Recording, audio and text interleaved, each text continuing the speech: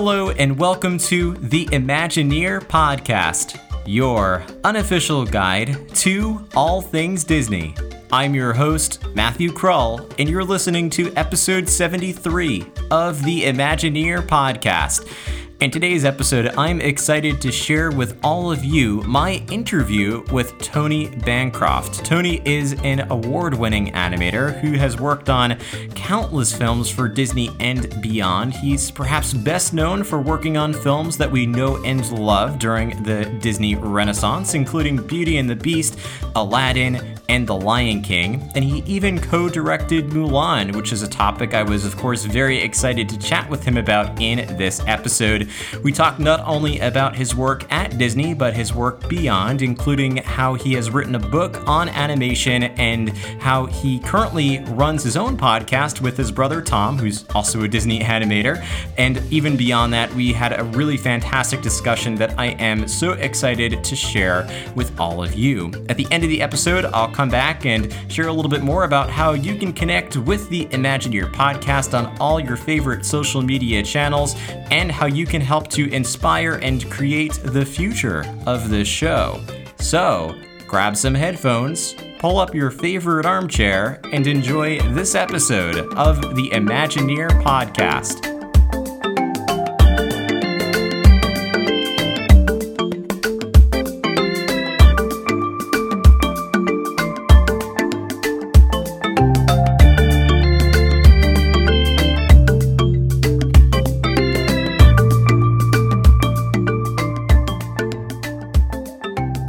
My guest on the show today has an impressive and iconic portfolio from Disney and even beyond that. If you don't know his name, you almost definitely know his work. He started at Disney Feature Animation in the late 1980s and went on to create some iconic characters as part of what we call the Disney Renaissance, including Cogsworth, Iago, and Pumbaa. He also co-directed Mulan with Barry Cook and has since worked on movies like Stuart Little 2 and Mary Poppins Returns, in addition to many others. As an award-winning director and animator, he has also written a book on animation and has hosted his own podcast with his brother since 2014. And with that, I am incredibly excited to welcome Tony Bancroft to the Imagineer Podcast. Welcome to the show, Tony. Hey, thanks, Matt. It's good to be here. So great to have you. I know we've been chatting for a few months. I'm glad we were able to find the time. It took a while to pull this off, and I'm sorry about that. No, kind of the world fell apart, too. There's that also. It sometimes takes that to make schedules open up, unfortunately. I've been actually busier than ever with the podcast now that I'm home all the time and making room for extra podcast episodes here and there. Right.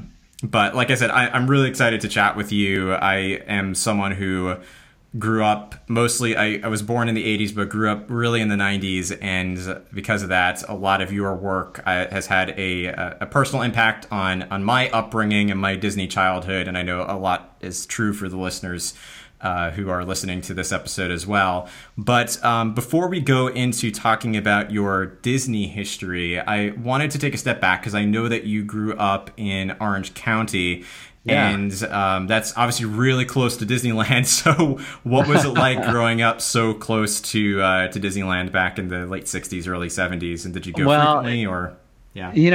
No, we weren't. That's the weird thing is my family, we were fairly poor. I come from a single parent home with 3 kids. My mom had 3 kids and she worked all the time. So we were kind of latchkey kids. And I would say a lot of what drove my twin brother, Tom, and I to draw a lot at an early age is that we had a lot of time where we were just alone.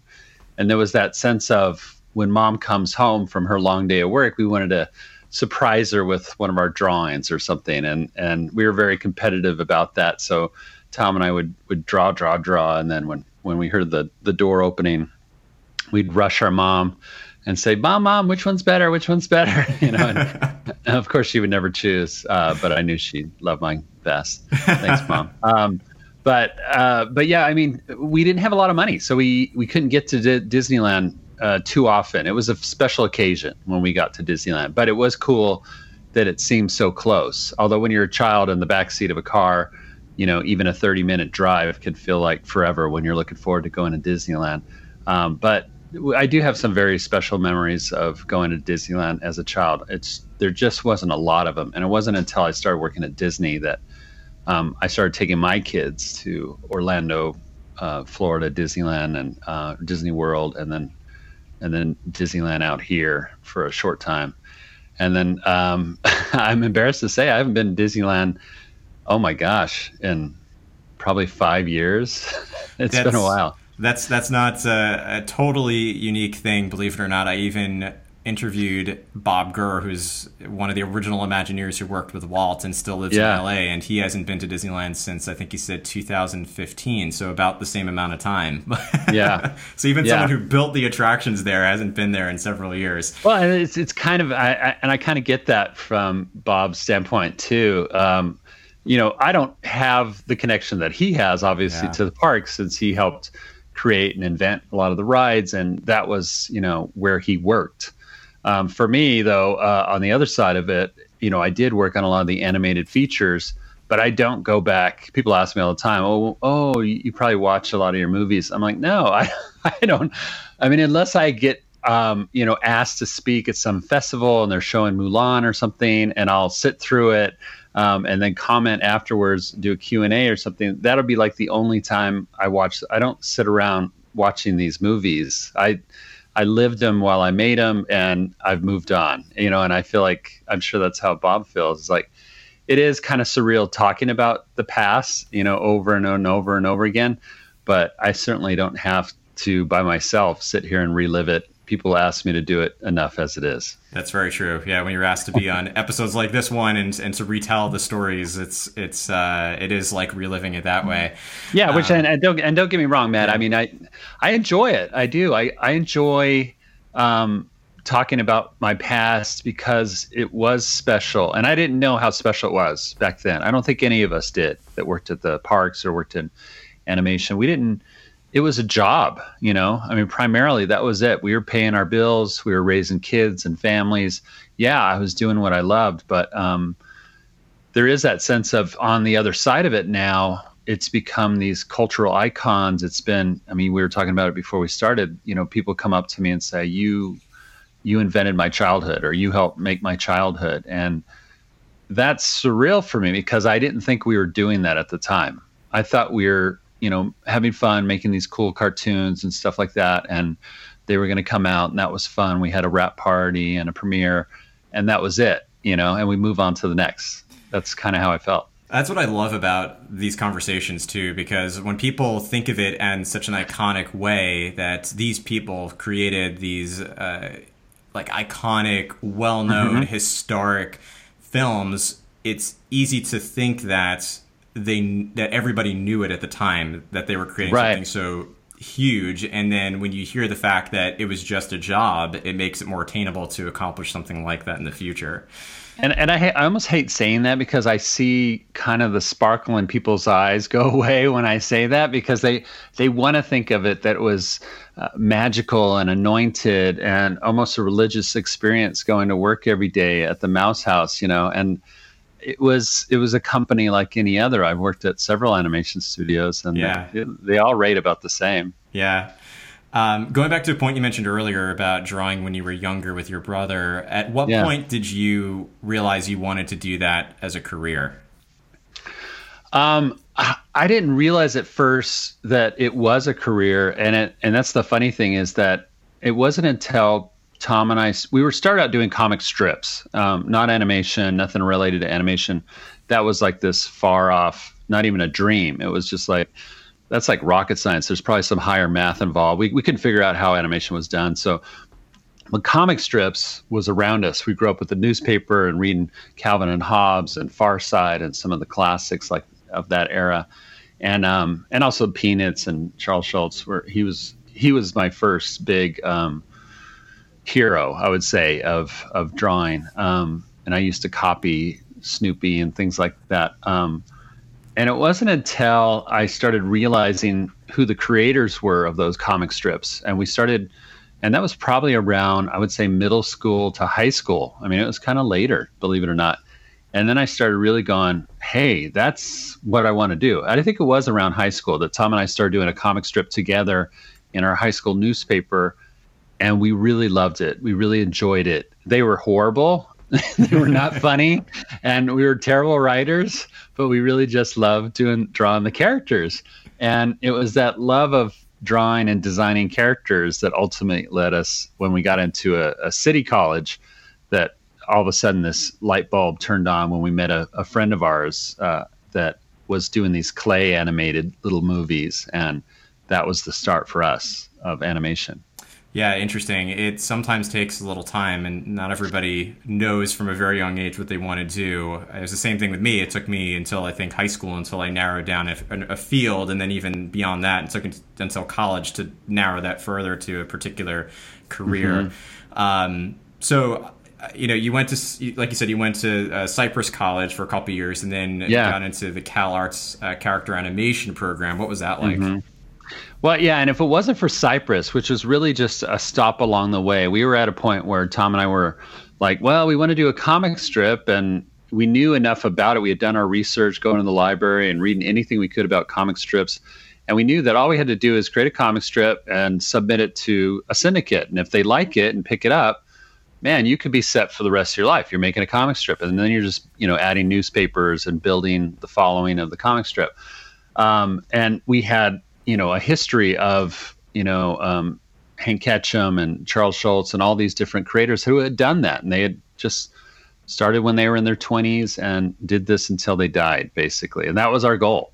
So it wasn't until we went to Cypress City College when we were kind of searching, like our mom really wanted us to go to take some classes, enroll in something, kind of, figure out what we wanted to do and get some higher education learning, even if it was just in our art. So we took a cinematography class, and because we always were interested in film, so we're kind of searching a little bit there and started thinking about maybe getting into commercials and stuff like that. And then we took an illustration class, and that's when we met this guy, Eric Stefani. His sister was Gwen Stefani, and he created the OC group, Orange County group, No Doubt. Wow. So this was early days, No Doubt. He's writing music, and his sister had she's like 5 years younger than us or something like that. So she was just this little annoying girl that was around us all the time, just, trying to see what we're doing. And we're doing this cool clay animated film together. And that's when Tom and I really got bit by the animation bug. I just remember being in Eric Stefani's garage, and, he'd always be tinking around on his keyboard and playing songs and stuff like that. But also he was a great artist and animator. And he would do these really cool, fun, little wacky bits of animation that we had seen like only through Warner Brothers cartoons when we were younger, like Bugs Bunny kind of stuff. But he was doing it with clay. And I was like, oh my gosh, this is awesome. And we ended up doing a film together that summer, and came out of it going, well, Tom and I both weren't very good sculptors and weren't great with clay, and I hated the fact that, under the hot lamps, they would start to melt, and, you're working against gravity and stuff like that. And I thought, well, if we could do this with clay, why can't we do this with, our 2D drawing, the drawing that we love to do, creating characters and stuff like that. And that summer is when we dug deep and did some investigation into where could you go to school for animation, because we knew that we needed to learn. And that's when we found CalArts, California Institute of the Arts, applied, got in. We we're a very poor family with a single parent who we were just making live and build, check to check pretty much. So it was the next challenge was, how do you afford this? CalArts is like the most expensive school in the universe, it seemed like, especially at the time. It still is. It's very expensive. And here, two of us wanted to go there. We got accepted, and they offered us no financial aid, especially at the time. They didn't have that. So my mom totally invested in us and took some 401k money or something and invested it into our first year. We could afford 1 year. We ended up going there for a year and a half, and thankfully got picked up by Disney into an internship after a year and a half. So never finished, never got a degree, but we loved our time there. Yeah. How did that internship come about? They were hiring specifically. It was the first time they had done some internships at Disney Feature Animation before that, and they were just kind of warming up with it. And then they did one big internship that was hiring specifically for the Disney MGM studios in Orlando, Florida. And so they knew they needed a bunch of young, basically in-betweeners to fill seats at this new theme park. And it was going to be an animation tour and all this kind of stuff. And they just weren't thinking, well, we need, grade A talent. They were thinking this could be great for students and an opportunity to train and all this kind of stuff, which we were like, yes, that's like free school. And here we can't afford school. So it was perfect for Tom and I. And I remember Bill Matthews, who was at the time, he was the Disney recruiter and trainer. He came to CalArts and he had gone to a bunch of schools. That was the first time they opened up any internship to more than one or two schools. And CalArts was always one that had a connection with Disney and still does. But, we knew they were going to be coming to CalArts, but they were only looking for upperclassmen. We were at that time sophomores in our first year of our sophomore year. And they were only looking for juniors and seniors. They wanted, later. And we begged Bill Matthews when he came, please let us show our portfolio. We have no money to come back. If you guys don't let us submit our portfolio, we're going to end up working at Carl's Jr. or something. I mean, that was next on the list, was like, okay, we drop out of CalArts and we get, there was no Starbucks at the time. That would have been the other option. But it was like Carl's Jr. or McDonald's or something like that. And so they thankfully allowed us, knowing that we were not going to return, because that was the deal they had with CalArts. I think Disney made a deal like, okay, well, we'll look at upperclassmen because we don't want to, pillage all your students by taking them into an internship. So they wanted people that were going to be graduating or getting out of college anyway. But we were like, well, we're not coming back to college, so we're in the same boat. So we showed our portfolio, and Bill thankfully accepted both of us, because I don't know what we would have done if only one of us was chosen. Yeah. And we both got into the internship that started right after that. That's amazing. It's when everything is really on the line that I feel like when the pressure's on, there's a little fire that gets lit under you, and you make things happen when things are getting rough.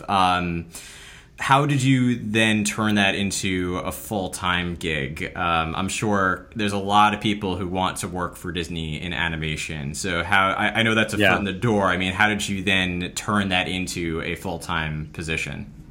Well, I think a lot of people would say that we were at the right place at the right time, for sure.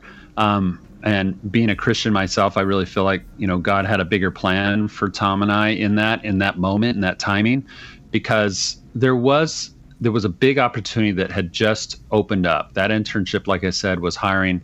They needed to get like 20 seats filled at this new Disney MGM Studios.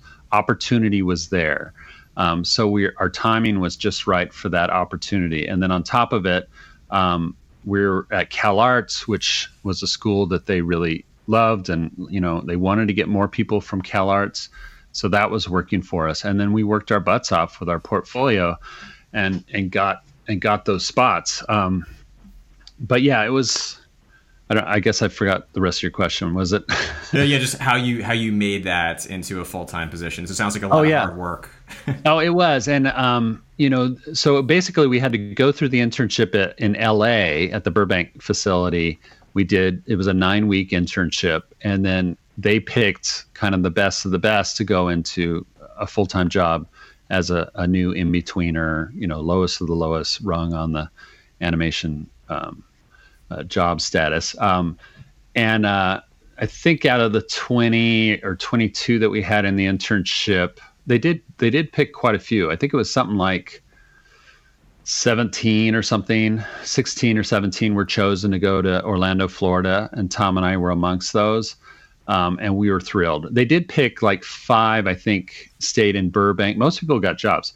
5 stayed in Burbank because they didn't want to go to Florida, and they still wanted to hire them, so they gave them jobs in the Burbank studio.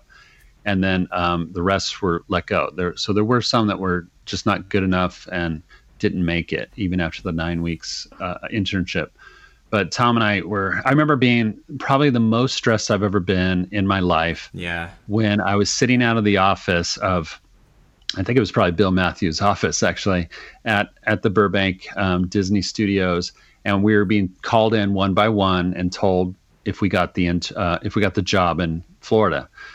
And I think I went in first before Tom, and I was so happy when I got the job. But then my next anxiety was, oh my gosh, what if Tom? I had never considered what if my brother didn't get it also, and that was almost as agonizing as me getting it, because I really could not see going down there without Tom. Tom and I were not only twin brothers, but best friends. And we inspired each other. We pushed each other. We loved and appreciated animation the same way. We had the same passions. So I couldn't see going with him. And then thankfully he went in, and or maybe I could be confusing it. Maybe it was the other way around, and he got asked first. And then that put a pressure on me, and I was really, could not imagine not going with them. So I think that might've been actually how it went. So one of these days I'll get this story down, but there was that anxiety, I remember, of just being totally stressed out. And then once they said, oh yeah, we like both you guys, you're in too, of course we're going to take both you guys. And I was just like, Such a relief. Oh, it was, I tell people it was probably, third to getting married, falling in love, getting married, and having kids was that first you're hired at Disney Studios. That was awesome. Yeah, it's like I said, a lot of people wants to be, a lot of people who aspire to be animators one day want to work for Disney. Not everybody, but a lot of people do. So it's a tough position, a competitive position to get, and very rewarding. Especially in your case, I feel like it's extra rewarding to know that you had that almost apprenticeship in Disney, of all places.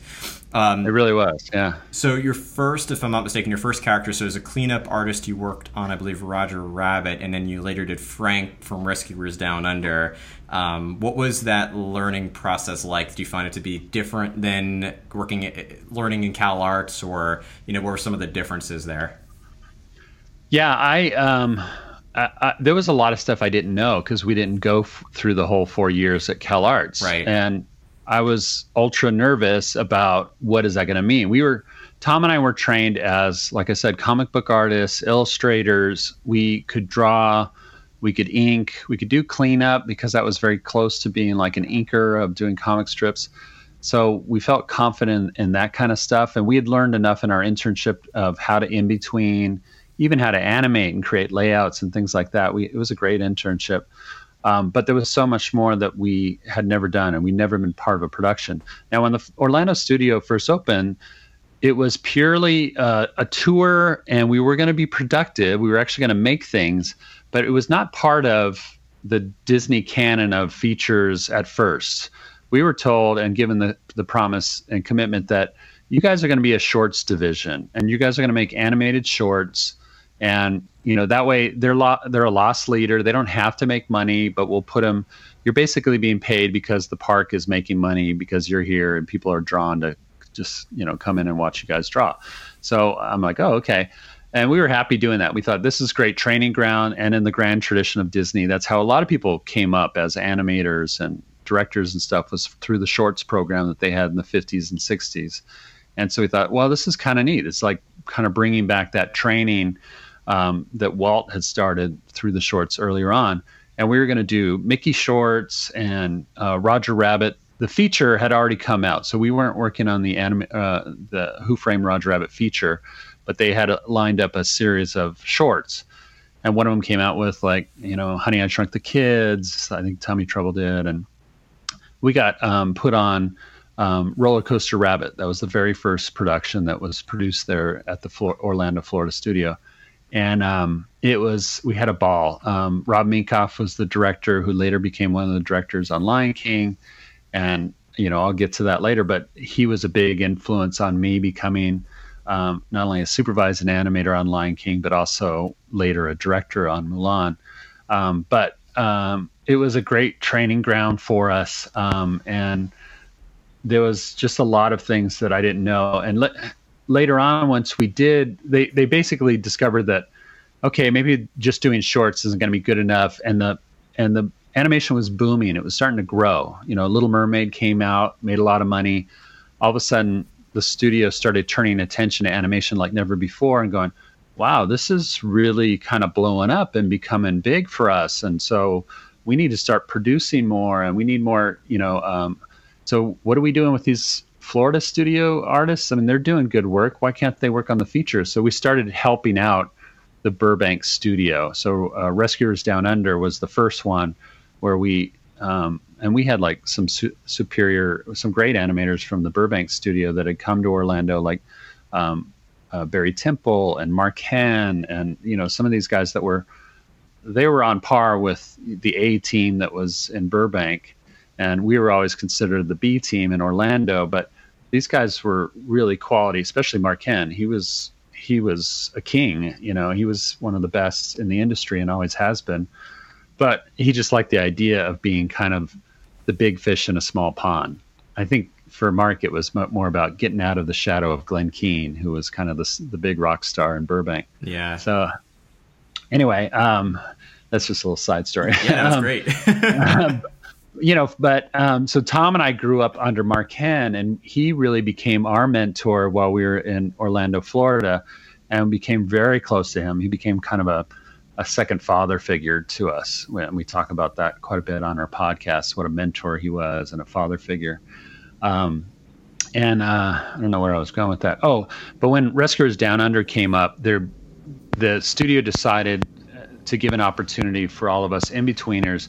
They wanted to have they wanted to show some promotion and growth, because we were kind of in that animating assistant assistant animator cleanup job for a long time by that point. And so they opened up, the Orlando studio had room for one new animator, kind of an animating assistant or a trainee animator.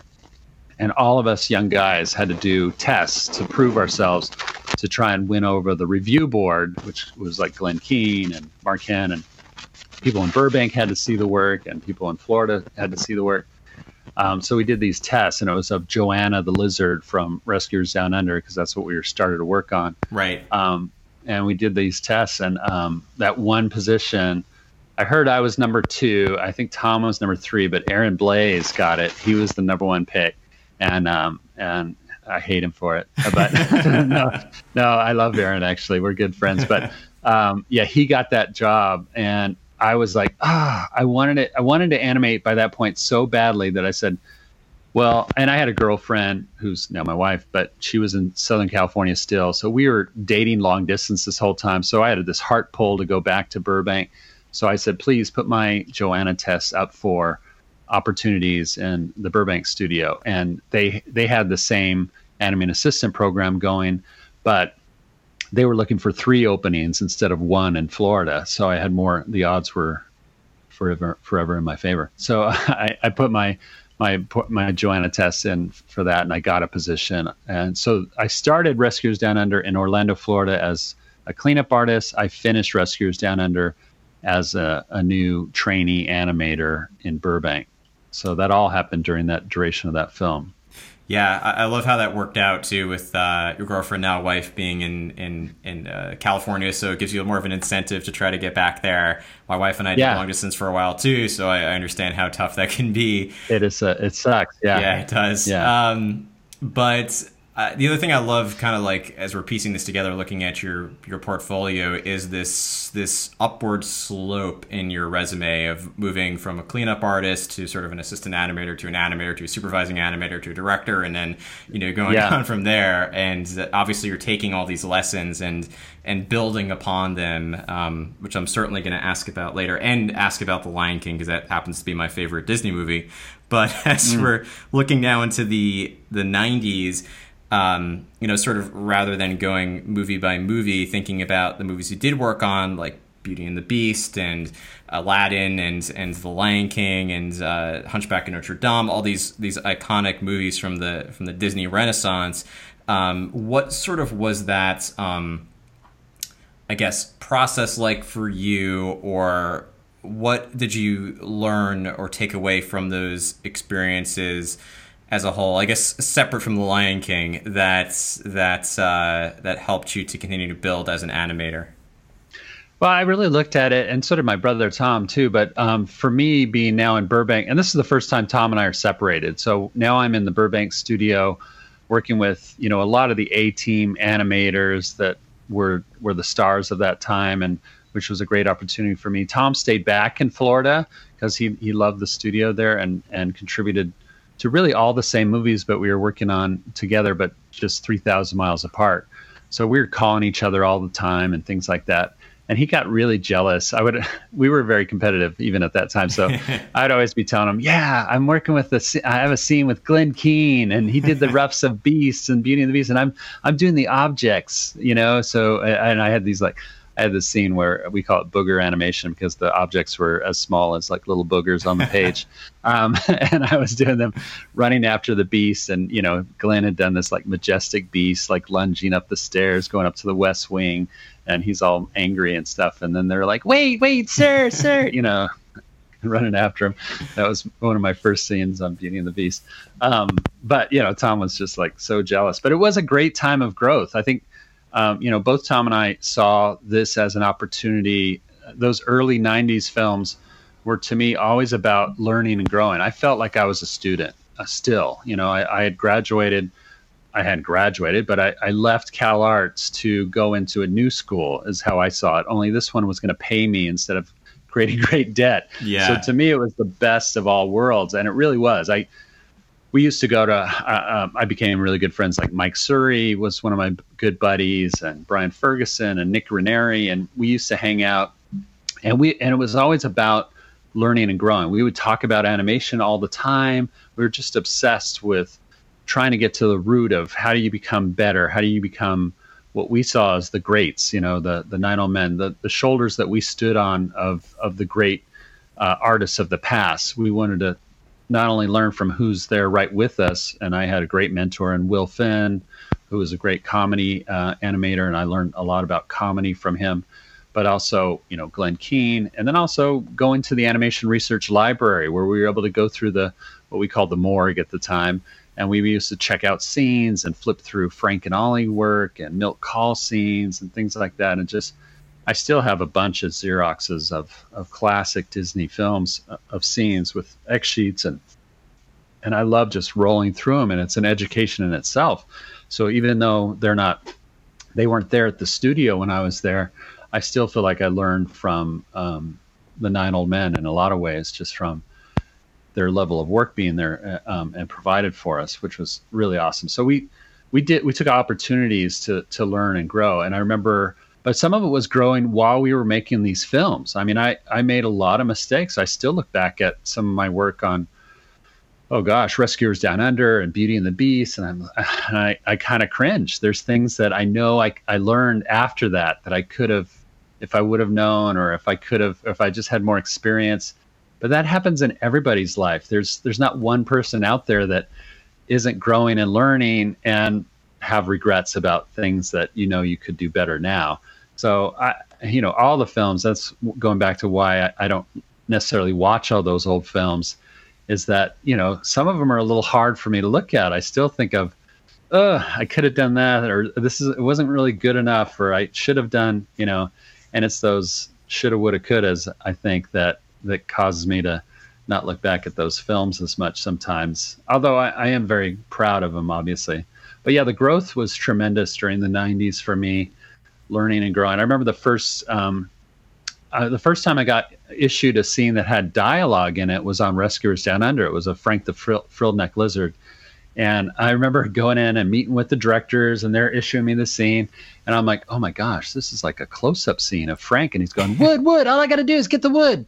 And my mentor animator and supervising animator, Will Finn, was there. And he's like, oh, yeah, I want Tony to do this. And this will be great. And I'm like, inside, I'm just like getting anxious and going, oh my gosh, it's got lip sync, it's got dialogue. And because I knew what they didn't know, I had never told them, but I left Cal Arts before I ever animated any dialogue. I had never learned lip sync or any of that.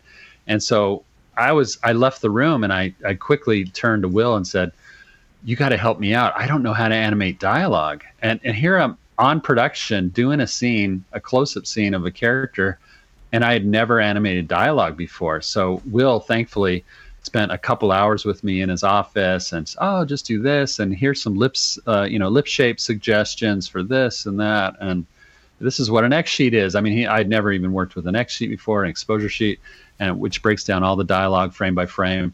And he quickly kind of made a lesson out of it all. And I went back to my little cubicle and whittled through that scene. But yeah, I mean, I look at it and I put a lot of work into those things, but I still think, oh man, there was just so much I didn't know, that came later. As a kid, I can tell you that, I'm sure if an animator were to look at it and pick it apart, they'd find the shortcomings. But as a kid watching Rescuers Down Under, which my sister and I happen to watch a lot, we never were thinking about if the dialogue was off. Like everything to us looked perfect, which of course is just sort of the life of animation, bringing these characters to life. When it comes to the characters you worked on, like Iago and Chief Powhatan and Kala from Tarzan, did you have any sort of input into the characters themselves, or was your role focused on the animation of the characters alone? Well, first, I don't know where you got your IMDb page, but I didn't work on Pocahontas at all. Oh, well, then that's totally wrong. So my apologies. I didn't work on Chief Powhatan or whatever it is. And did you mention some? I think Tarzan, but I could be wrong about Tarzan. I didn't work on Tarzan. Okay. Well, then forget my brother worked on both those films. That might be why. Okay. That could be the confusion. But Tom worked on Pocahontas, and on Tarzan he worked on some of the elephants, I think it was. But I did work on the other ones. And so the question is, what was it about? Having input into the characters themselves in any way. Oh, sure. I mean, at that time, when you're working with a supervising animator and you're underneath a supervising animator, they are kind of like your mentor. They're the ones that assign you the scenes. Basically, like Will Finn, who was my supervising animator on Beauty and the Beast, on Cogsworth, Iago on Aladdin. Oh, and also going back a little bit, Frank on Rescuers Down Under. So I worked with him on 3 films as my supervising animator. And the great thing about Will, compared to some other supervising animators at the time, because I would hear from the other animating assistants and junior animators, like, man, my supervising animator never gives me any good scenes. I never get any dialogue or close-up scenes. And, and as a junior animator, that's like, you want those things to kind of prove yourself. I want the good acting scenes, right? And you're always kind of vying for that. But Will was really generous to me without me even asking for it. He would just like give me great opportunities. So on Beauty and the Beast, he gave me like a full sequence with Cogsworth, like where I was doing continuity now of shots together of Cogsworth. And then the same, even more so on Aladdin with Iago. He gave me full sequences to do. And that way I felt like I was really contributing to the character in a bigger way. So I don't think that's normal at my age and my, where I was status wise or experience wise. That was not normal. I mean, he really just threw me into the pool and said, swim. And, and then it was kind of up to me to kind of go into myself and find that, okay, I'm going to make this happen. I'm going to dig deep. I'm going to make this work. I'm not going to shrivel up and die. I'm going to make this work, and I'm going to swim. And it was because of that and those opportunities that he gave me that I grew as an actor, as a performer. I started to understand what it was to make a scene work, what it was to create a character and give it life and personality, unlike any of the other, junior animators my age and experience level, probably because Will gave me those opportunities. So when I think of opportunity, I think of my mentor and supervising animator, Will Finn. If it wasn't for him, I wouldn't have transitioned onto The Lion King as a supervising animator. I wouldn't have been one of the youngest animators. Excuse me. I wouldn't have been one of the youngest animators on Lion King that was supervising a character, or later the youngest Disney director on Mulan. It just kind of jettisoned me forward.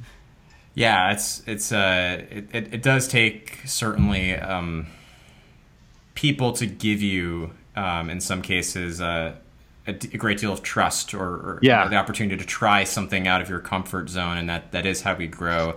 So since you brought up The Lion King, what was it like working on that film as a supervising animator? Because I feel like that you hear tales of The Lion King in development, and of course some of the energy is sort of amplified in promotional material. But what was it like to work on The Lion King? It was kind of everything that you see in the promotional material, actually. I mean, it was a magical time. We were at a certain peak, and a later peak would come because of The Lion King that we didn't predict, of course. Right. But all of our films were making more and more money, and opportunities were opening up. And Jeffrey Katzenberg, who was then the head of the studio, is like, if I can make this much money with one film, I can make double as much with two films. So let's start, and that's when he got ambitious about, let's try and make 2 films a year. I don't think we ever achieved that, but that was the goal. And so to do that, we had to separate our one animation unit that was kind of just moving from film to film to film into 2. And the A team really, for the most part, went on to Pocahontas, which was a little bit ahead of Lion King at that time. So that was going to be the next film out. And so Glenn Keane and all, some, Duncan Majorbanks and all these really superstar kind of animators that had done a lot on Little Mermaid and Beauty and the Beast and things like that, they moved on to Pocahontas.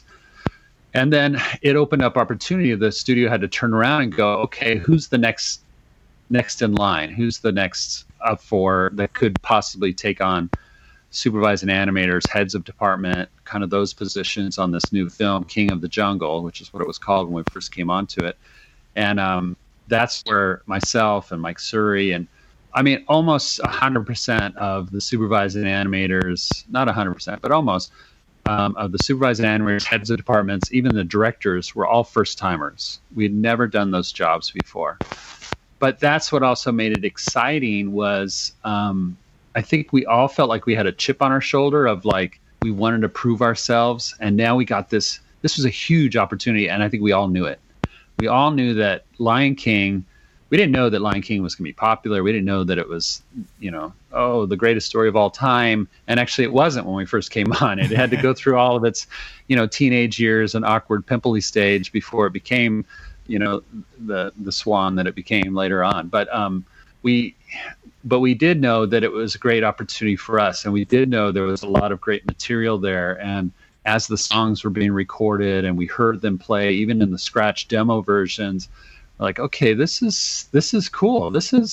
And it's different and this is good. Yeah. And it just kind of kept going that way where we just got more and more deeper involved with the story, more and more deeper excited by the story and what we were doing.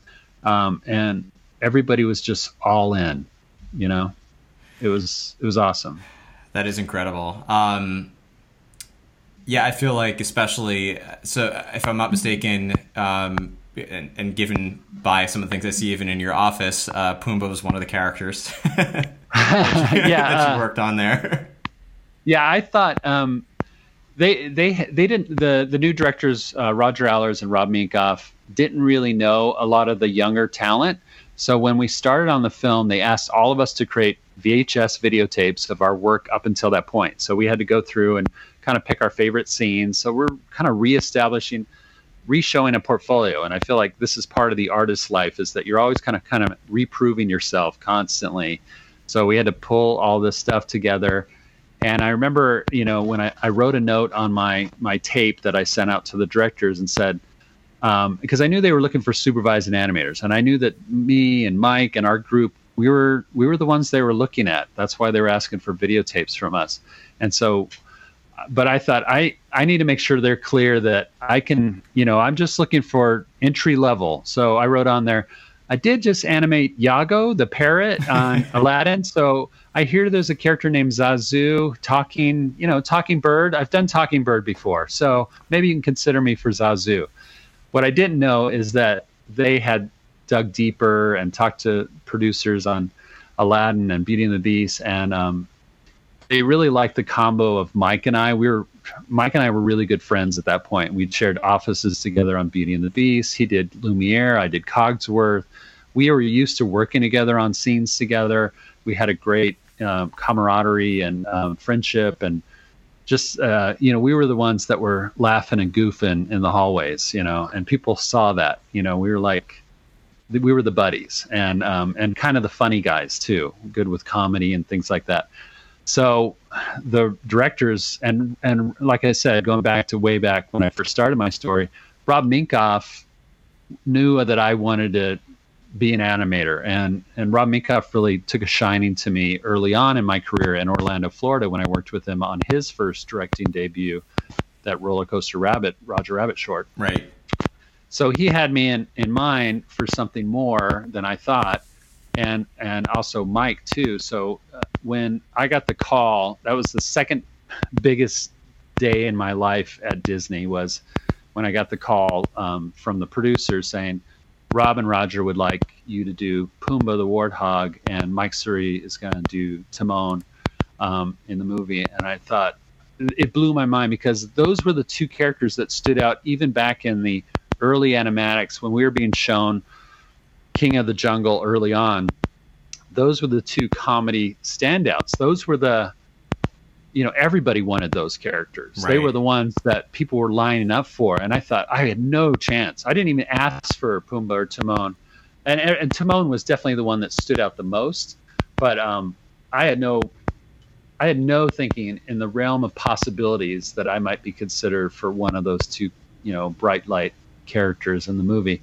That's why I was like, I'll be happy just to do Zazu, and that would be fun. And when they called, I mean, I almost fainted. I was so excited, and it was just, the limitless possibilities of what was going to come from that just hit me all at the same time. And also the unique pressure and anxiety of it all hit me at the same time too. It was a combination of good and bad and scary and freaking out that I almost fainted when they told me. Yeah, that's incredible, and it is. Pumbaa is definitely one of the. I feel like it's definitely a fan favorite with a lot of kids, a lot of adults too. Yeah, his personality is so like innocent and youthful and funny, like you said. He's definitely got some funny moments in the film. We could probably chat all day about The Lion King, but the one film that I know was a step up point from even that was co-directing Mulan, and how did that opportunity come about? Was it with the help of Rob Minkoff sort of helping to bring you into the forefront once again, or was there a totally different way that you came into directing that film? Yeah, it really was. I mean, I do give Rob the credit for igniting that idea with the development executives that ultimately had the choice to make, because they had gone through a lot of people. I was not the first choice. So Barry Cook was the first director on the film. He was already in Orlando, Florida. Mulan was deemed already and chosen to be Orlando, Florida's first animated feature that was going to be produced solely in Florida by that studio. And of course, by this time, I started at the Florida studio, worked there for about, a year and a half, 2 years, and now had worked almost four years in the Burbank studio. But they remembered that I was part of that original team. And so when they started looking for a co-director to work with Barry, who was already on it, they wanted somebody that was, one, willing to go to Florida, obviously, and live there for a long time. And they had a hard time finding some of their first choices, turned it down because it was Orlando, Florida. But I was young, just newly married, and it was Rob Minkoff, actually, that was... I heard the story later on that he was walking out to the parking garage after, it was a Friday night after the work week, and he's happened to be walking down to the elevator and stuff with Tom Schumacher, who was then the vice president of development. And Tom turned to Rob and said, we got this movie Mulan. It's starting up in Florida. We're looking for a co-director. We've gone through several different people. We're looking for an out-of-the-box idea. Do you have somebody? Who do you think could be a co-director there? And Rob said, Tony Bancroft. He told me years ago, and I did. We had a conversation when I was an in-betweener on Roller Coaster Rabbit 5 years before. we had a conversation, and he asked me, and this was late one night. I was working on doing an animation test, and he knew that I was ambitious and learning and growing, and he liked that about me.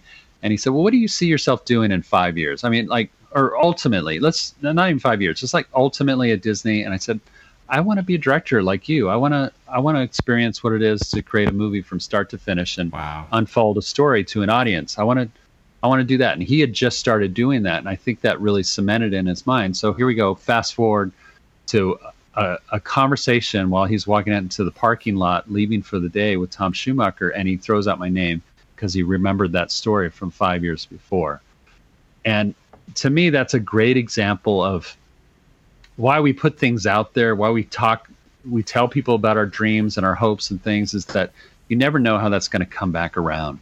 And for me, it played itself out in Rob Minkoff remembering what a little kid's dreams and aspirations were when they first started at Disney.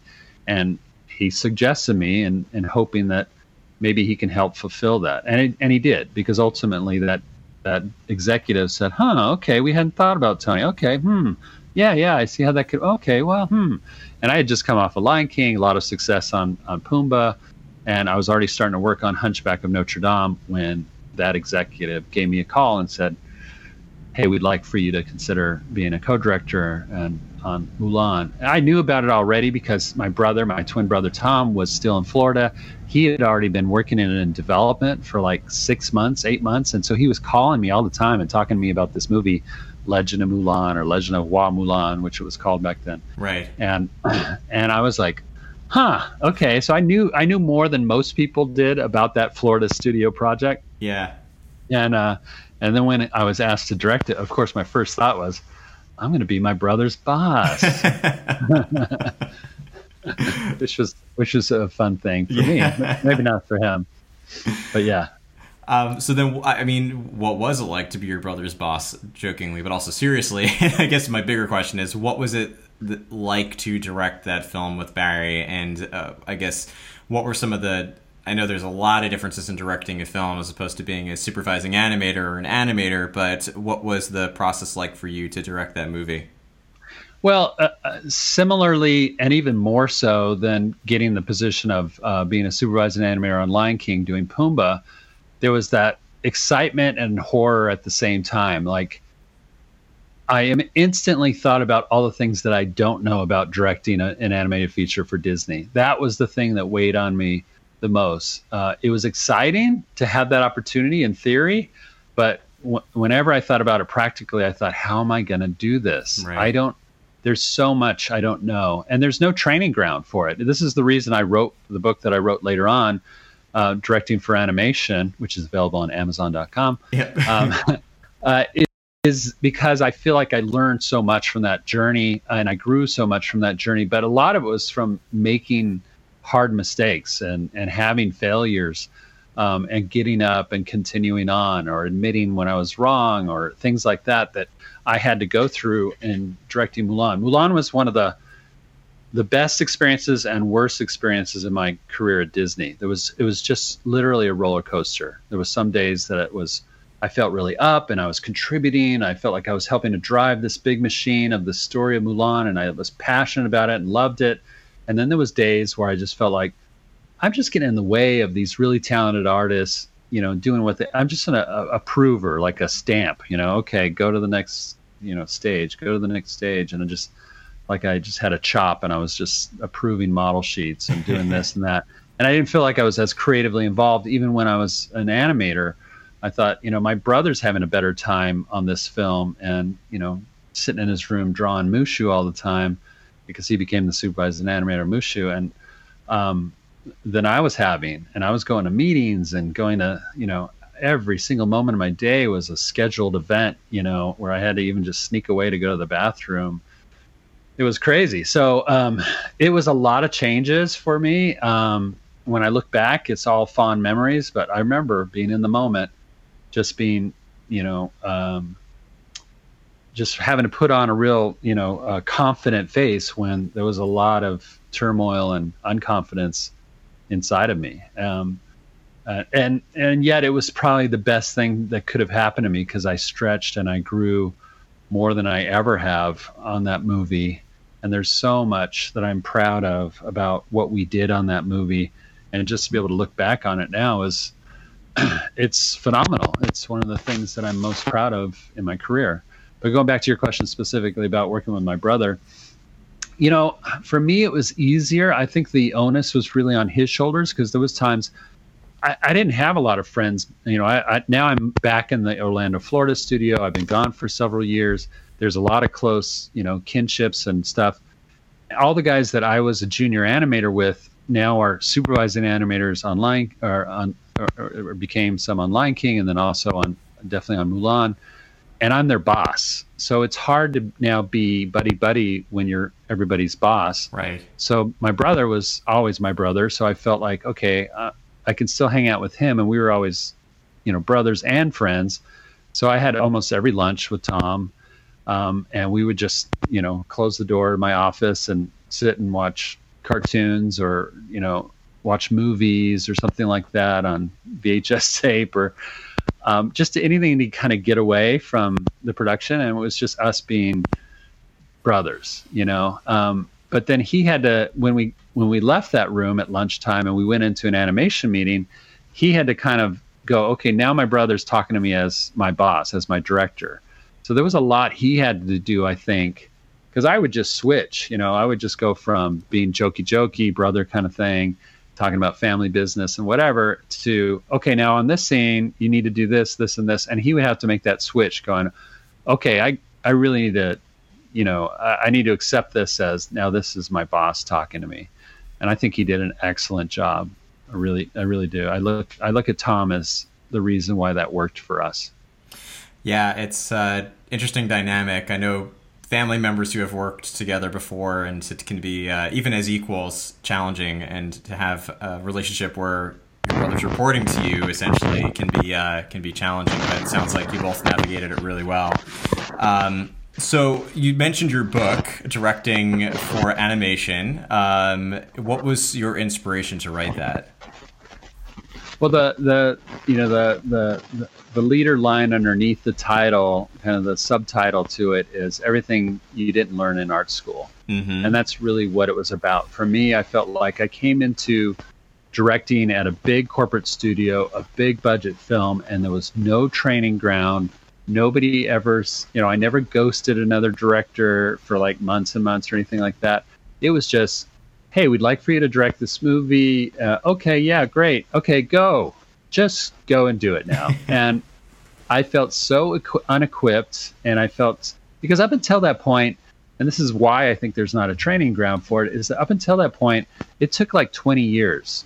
It was kind of a known thing. If you wanted to direct at Disney or any of these big studios, there was a path, and you had to go from point A to point Z, stepping and growing and learning and proving yourself constantly before you got that opportunity. I had gotten there in 5 years, and it was unprecedented for me, for the studio, and the studio didn't put any thought into it. I just became a director in the ranks, and at that point they had 4 different productions going on at the same time. There was no consideration of, hey, this kid might need some training in this.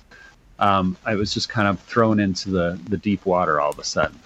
So when I came out of that and grew so much, and it was hard, and I will admit I barely survived that in a lot of ways. I think there was times where they were probably considering firing me or taking me off that film. And that happens a lot in Hollywood. I mean, we hear about directors being pulled off of things all the time, right? There's creative differences. There's a lot of different reasons. But, in my darkest hour on Mulan, I thought that I was going to lose that job. And I'm just thankful that I hung in there. Again, it's just the tenacity and, the wherewithal that I got from my mom early on, because she was that kind of independent, strong-willed person that kept me in there. But everything I learned coming out of that process, I infused into that book. And I cite a lot of Mulan examples in that book too. So for those that that do aspire to be a director in animation, especially in feature animation, but also maybe Disney enthusiasts that want to know a little bit behind the scenes of making of a movie, it's in there. Well, I'll obviously be plugging the book on all my channels and certainly in this podcast episode. So anyone who's listening who's like, I need to order that, just go into the show notes. You'll find it there. I know that, I want to talk a little bit about your career outside of Disney, and then some of the things you've been doing since. Can you give us some of the highlights of some of the films you worked on outside of the Disney umbrella? Yeah, I left Disney by choice, and when people thought I was crazy, this was before kind of the downfall of 2D animation, and it's not like I had a crystal ball or anything, but I just had after Mulan, and I went on to doing a little bit of animation on a Fantasia continued kind of thing. It was based on a Lion King song. I'm drawing a blank on the name of the short. It was the one with the kites and a Le Bohème song. Anyway. Oh, yeah. I can't remember myself, but I do know what you're talking about. Yeah, that's right. It did get, it got put in front of a live action movie, I think, when it finally was finished, and nobody really saw it, which is too bad because it was a fun little piece. Anyway, I left Disney, got out of my contract early because I wanted to start my own animation company. But along the way of doing that, I also was offered a position, again, with Rob Minkoff, who is now the director over at Sony. And he was the director on Stuart Little 2. He had just done Stuart Little 1. And now he was working on Stuart Little 2. And he asked me to come on as the animation supervisor. And this was an exciting new opportunity. It wasn't directing, which I think a lot of people thought, oh, why didn't you go right into directing after directing Mulan? But I saw this as a new opportunity because I'd never done CG animation, and I still hadn't at that point, but I was asked to be the animation supervisor in charge of the Sony animation crew on that. And a lot of them were 2D animators that had just switched over to CG animation and were doing, were really kind of finding their way with the technology. But more than that, it was a great opportunity to bring character animation in a bigger way to a live action studio for the most part. And I think we did that. We actually won a Visual Effects Society award for best character animation that year. So I was really proud of that and had a great time doing that. And that was all while my second job was building my studio that I wanted to go into, which I did for 7 years. And again, being a man of faith and a Christian, it was a faith-based studio that we did a project that went out into kind of up against VeggieTales at the time, if you remember VeggieTales, the Christian market, good morals and values. And we did a faith-based project ourselves. But then it was also right when right after 9/11, when the economy collapsed and then the housing market collapsed. And I went through a lot of dark times there. But, my faith and my family, we stuck together, and that's what kept me going. And since then, I've become an independent director, producer, animator for hire. I've done all kinds of things, but worked on Mary Poppins Returns. I was on the animation crew for that. I recently finished a film a couple years ago that now is going to be released on Netflix this summer called Animal Crackers. I co-directed that. I've been an executive producer on projects with China and New Zealand. There's a film called Mosley that came out this last year that I executive produced. So I've really enjoyed.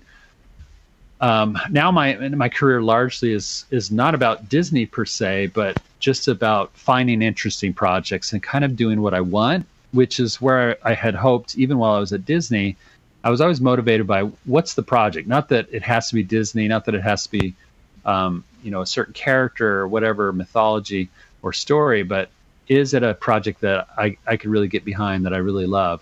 And at the time in the 90s, it was every project they were doing at Disney was the thing. That was the best thing that you could be working on in the whole industry. Everybody wanted to be working on those Disney projects, and they just had some great projects going on. It didn't necessarily go that way forever at Disney. So when I left, I think it was a good time to leave and start my own thing and look outside of the doors of Disney, because Disney was struggling with finding their voice again. They had lost their voice. And now obviously, and since Frozen and even before Frozen, they found that voice again, and they're resonating and they're doing spectacular again. But for me, it was going outside of Disney has been a great creative launch for me, and I get to be more of a leader in the independent crowd. So I've enjoyed that. Yeah, it's amazing. And it's nice to have that flexibility and sort of be that animator for hire and have these other projects that can come up.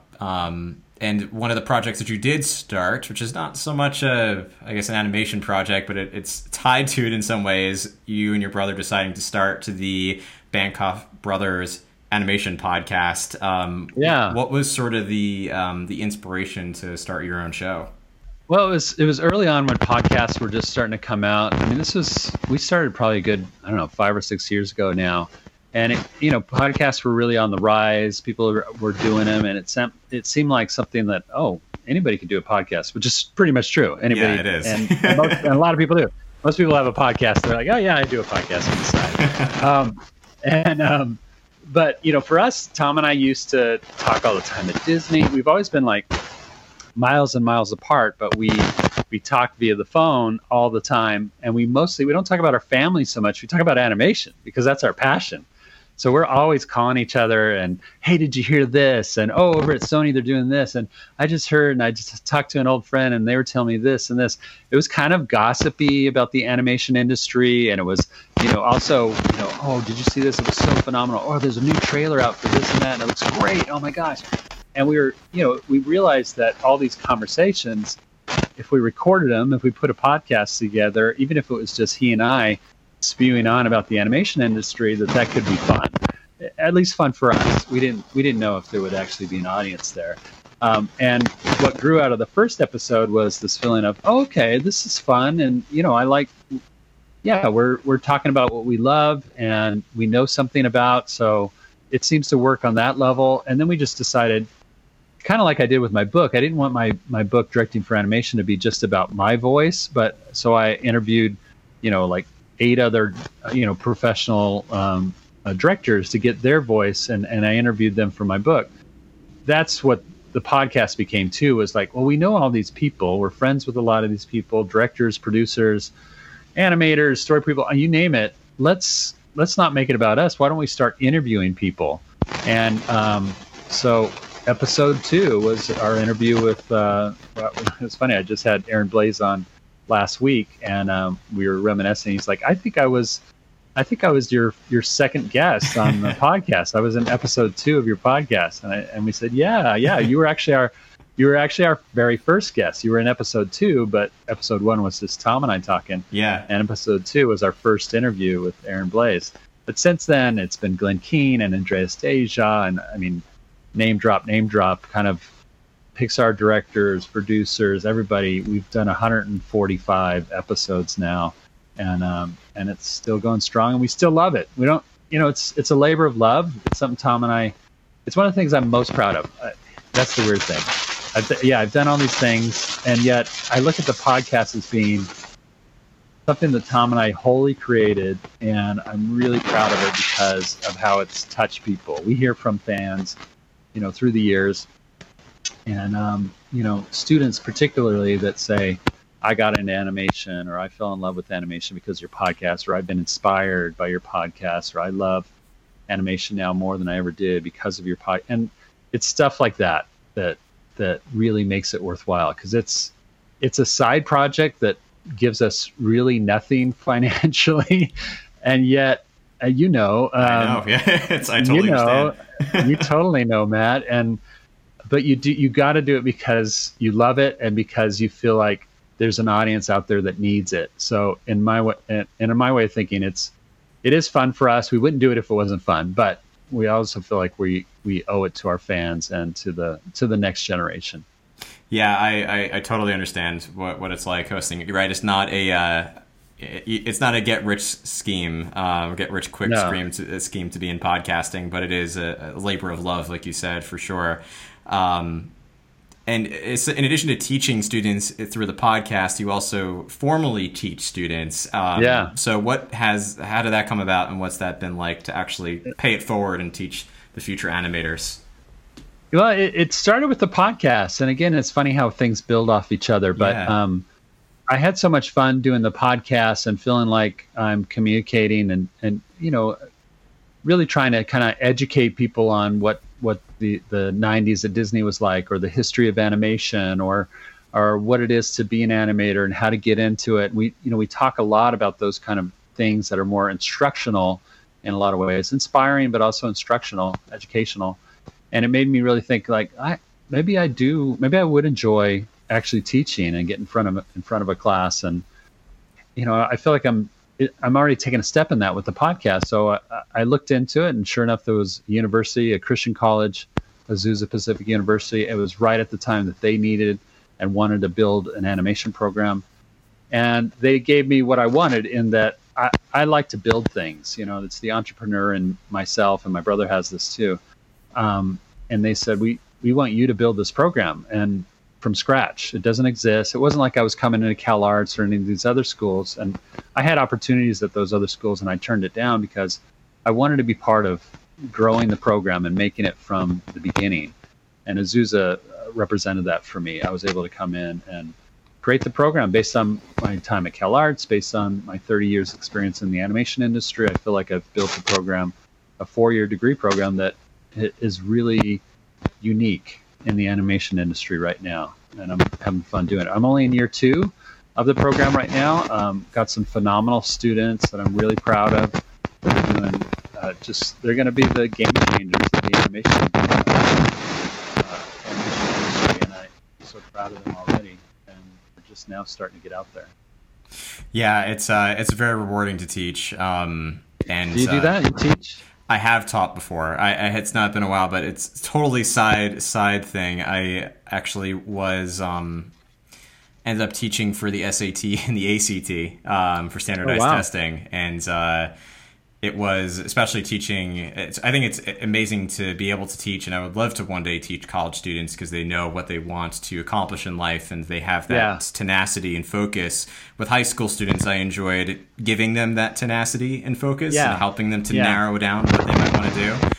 In addition to teaching, obviously, the specifics of strategy and test taking that I think are applicable to any sort of exam beyond these two, but totally separate from Disney, of course. But yeah, and I like to think that in some way I teach through this podcast, at least by bringing on people like yourself who can offer advice and wisdom. And speaking of which, one of the pieces of advice I did want to ask was in regards to those who are listening who do want to aspire to become animators. I'm sure it's a question you get a lot. In addition to listening to your podcast or reading your book, which I'm certainly going to suggest everybody does, what are some of the pieces of advice you could offer either high school students or earlier or even later who might want to aspire to become animators for Disney or any other company? Well, I mean, first and foremost, I do have a lot of people. You're right. I do have a lot of fans that ask me, they say, I grew up with Disney. That's my dream. I want to be a Disney animator. And I ask them, well, what are you doing? Are you actually drawing? Because a lot of them have this feeling of it's their passion and desire to be there is somehow going to make that happen. And it's not. That's the least common denominator you need to be a Disney animator is this love of Disney. Because trust me, like I said, at the end of the day, it's a job, and you have to have skill sets and abilities and talents to be able to be there. And what doesn't matter is if you love being there. They're still going to pay you, and you're still going to do a good job and all that, even if you're like, well, I could take it or leave it or whatever. And I never really watched very many Disney films. That's the part that doesn't really matter, is that you're a fanboy, right?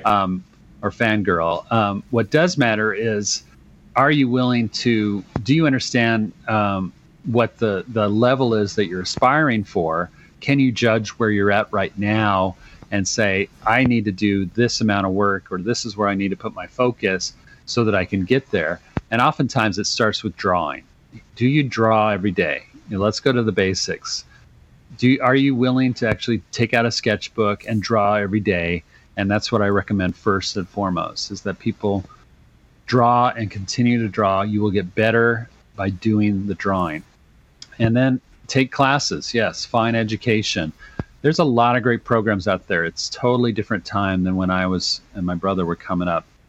CalArts was like the only university in all of the United States that was teaching animation. There wasn't any other choices. Now there's a ton of choices, and there's really not, this one is so much better than the other. There are, this one's so much more expensive than the other, but you can, if you're tenacious, you can find education online for free all the way to I can pay for a brick and mortar school that will take me in, and I'll be able to really mentor closely with somebody from the animation industry. And that might be the way you need to go. But it really depends on, are you a self-motivator? Are you somebody that can, if you are, then you might not need a brick and mortar school, because there's great online places to go now too for education. But, what I don't understand is when people come to me and they're totally clueless. And I think when Tom and I came up, there was libraries and nothing else. We didn't have the internet. We had no way. We had to search out information and talk to people and make phone calls and things like that, just to understand what things might. Now everything is out there. There's no reason that somebody should come and be clueless and say, how do I get into Disney? It's like, there's so many steps before that question should even occur to you. The first one should be like, how do I make myself a better artist? How do I, that should be where you're starting. There's so many different things that should be already, you should have researched, you should have knowledge about. Do you even know how animation is made? I mean, there's videos on that online. That's so easy to find these days. But, realize that it is a job and it is a skill set, and it takes, a lifetime to achieve. I'm still growing and learning as an animator, as an artist. I still think I suck most of the time. I'm still trying to achieve a level that's in my mind out there that I'm still trying to meet. And I think it's important for people when they're first starting to hear that too. And it's intimidating to hear that, I'm sure, but know that a good artist is always growing and always seeking better and better. And ultimately, that's the kind of artist that they're going to hire at a studio like Disney. Yeah, it's really great advice. I think even if there are obviously Disney fans listening, even Walt felt that way, that there was not he never reached perfection. It was always striving for something better, and definitely the most successful people do that. So that's really great advice. In addition to the podcast and the book, where else can people go to follow you, or to, or I guess another way to ask it is, what else do you have going on that you would like to plug for those who are listening? Yeah, I mean, I'm on Instagram, and I'm quite active on there, trying to post new artwork and sketches and things like that. And so you can find me on Instagram at Pumbaa Guy, Pumbaa. There's 2 A's in Pumbaa, Pumbaa Guy. And then I'm Pumbaa Guy 1 on Twitter. Tom and I have a Facebook page for the podcast called the Bancroft Brothers Animation Podcast Facebook page. So you can find us there too. So there's a lot of ways to communicate with me through social media, and also a lot of ways to see what I'm up to. But yeah, I'm also, I talked about this in the last podcast, so I guess I can say it here. Yeah. I'm not just a teacher, but I also want to stay very involved with the animation industry, not only through the podcast, but also professionally. So I'm actually animating on Warner Brothers' new Space Jam 2 right now. I can't say anything more about it really, but that is awesome. You would assume that it has 2D animation since I'm a 2D animator. But yeah, I'm working on Space Jam 2, and that's been a lot of fun. So I'm always, both Tom and I, we always have a lot of pans in the fire. I'm also looking at directing a new independent animated film. It'll probably be CG. Don't want to get anybody's hopes up. But I'm also very bullish about the future of 2D animation right now. I think that's really looking up. A lot of great opportunities through Netflix. And there's a lot of creators that are pushing for 2D animated features in a big way. So it's an exciting time. And I'm out there teaching, podcasting, animating, producing, directing, all the above on a constant basis. Well, I love how involved you are, and just to make it very easy for everybody, again, I'll put all the links into the show notes so you can find it easily and be able to find Tony's book and podcast and social media pages and beyond. I will be looking forward to Space Jam 2 because I grew up on that movie too, so that's that's what I look forward to. That's great. But Tony, I really appreciate you taking the time to share these stories and all this wisdom and advice, and just thank you so much for taking the time to chat with me today. Thanks, Matt. It was good talking to you too.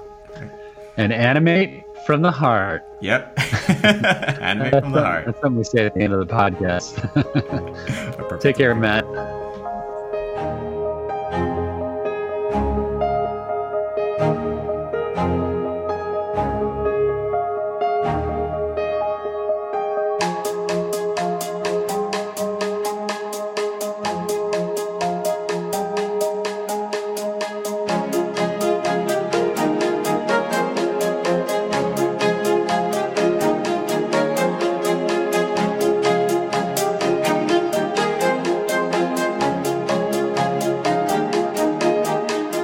And with that, we close out episode 73 of the Imagineer podcast. I want to give a very special thank you once again to Tony for lending his time to the Imagineer podcast and sharing all these incredible stories about what it was like to work on all these films at Disney and beyond.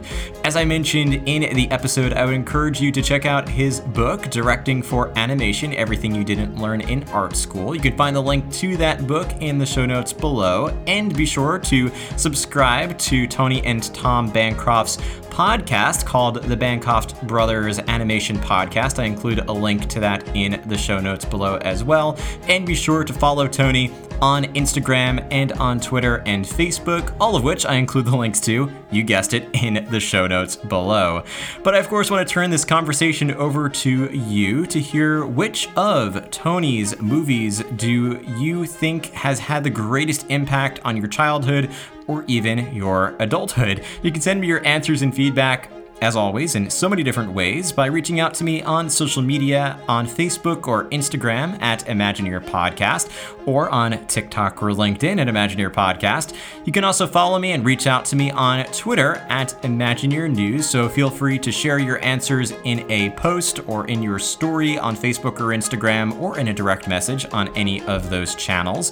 You can also send me an email at imagineerpodcast@gmail.com. And if you would like to converse not just with me, but with other members of the Imagineer podcast community about this topic and all other things Disney related, you can join our Facebook group, which is the Imagination, also called the Imagineer Podcast Disney Fan Community. If you type that into Facebook, it will probably show up for you, or you can go to the Imagineer Podcast Facebook page and click on the Groups tab, and that will lead you over to the Imagination. If you don't already subscribe to the show, be sure to hit that subscribe button, whether you're listening in Apple Podcasts, in the Spotify app, in Stitcher, in Podbean, in Google Podcasts, or any other podcast app. Hitting the subscribe button makes sure you are the first to know when new podcast episodes become available.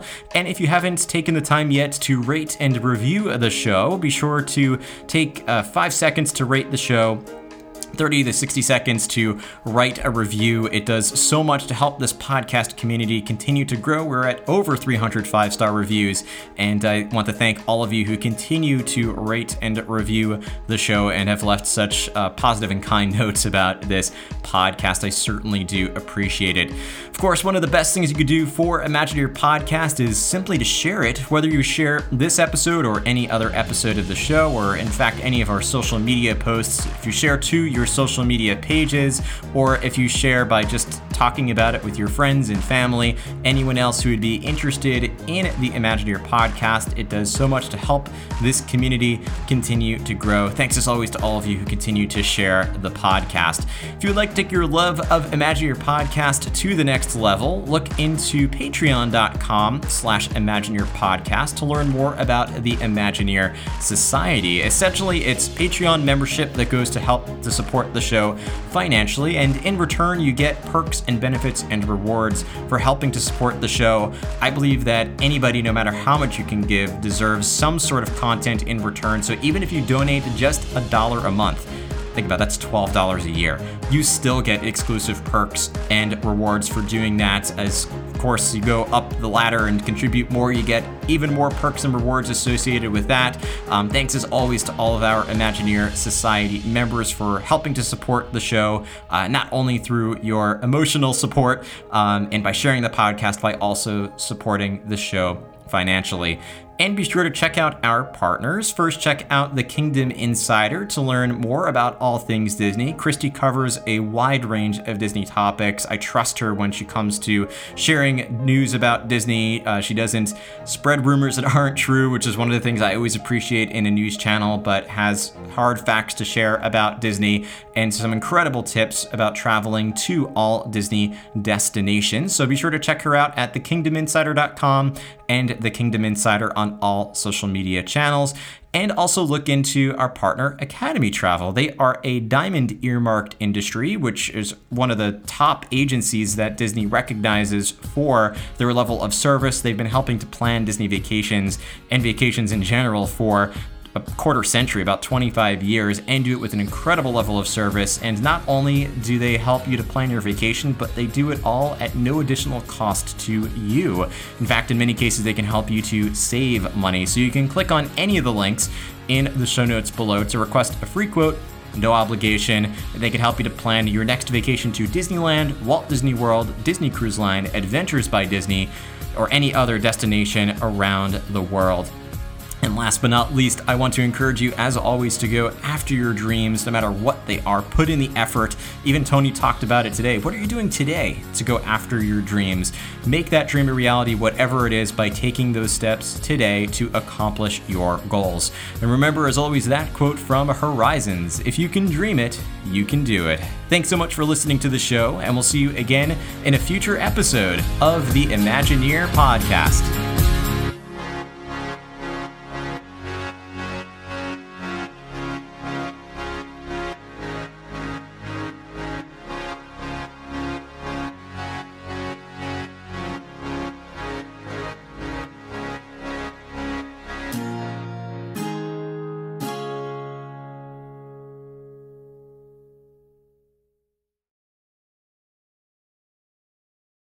Look at him. He's so cute and all alone.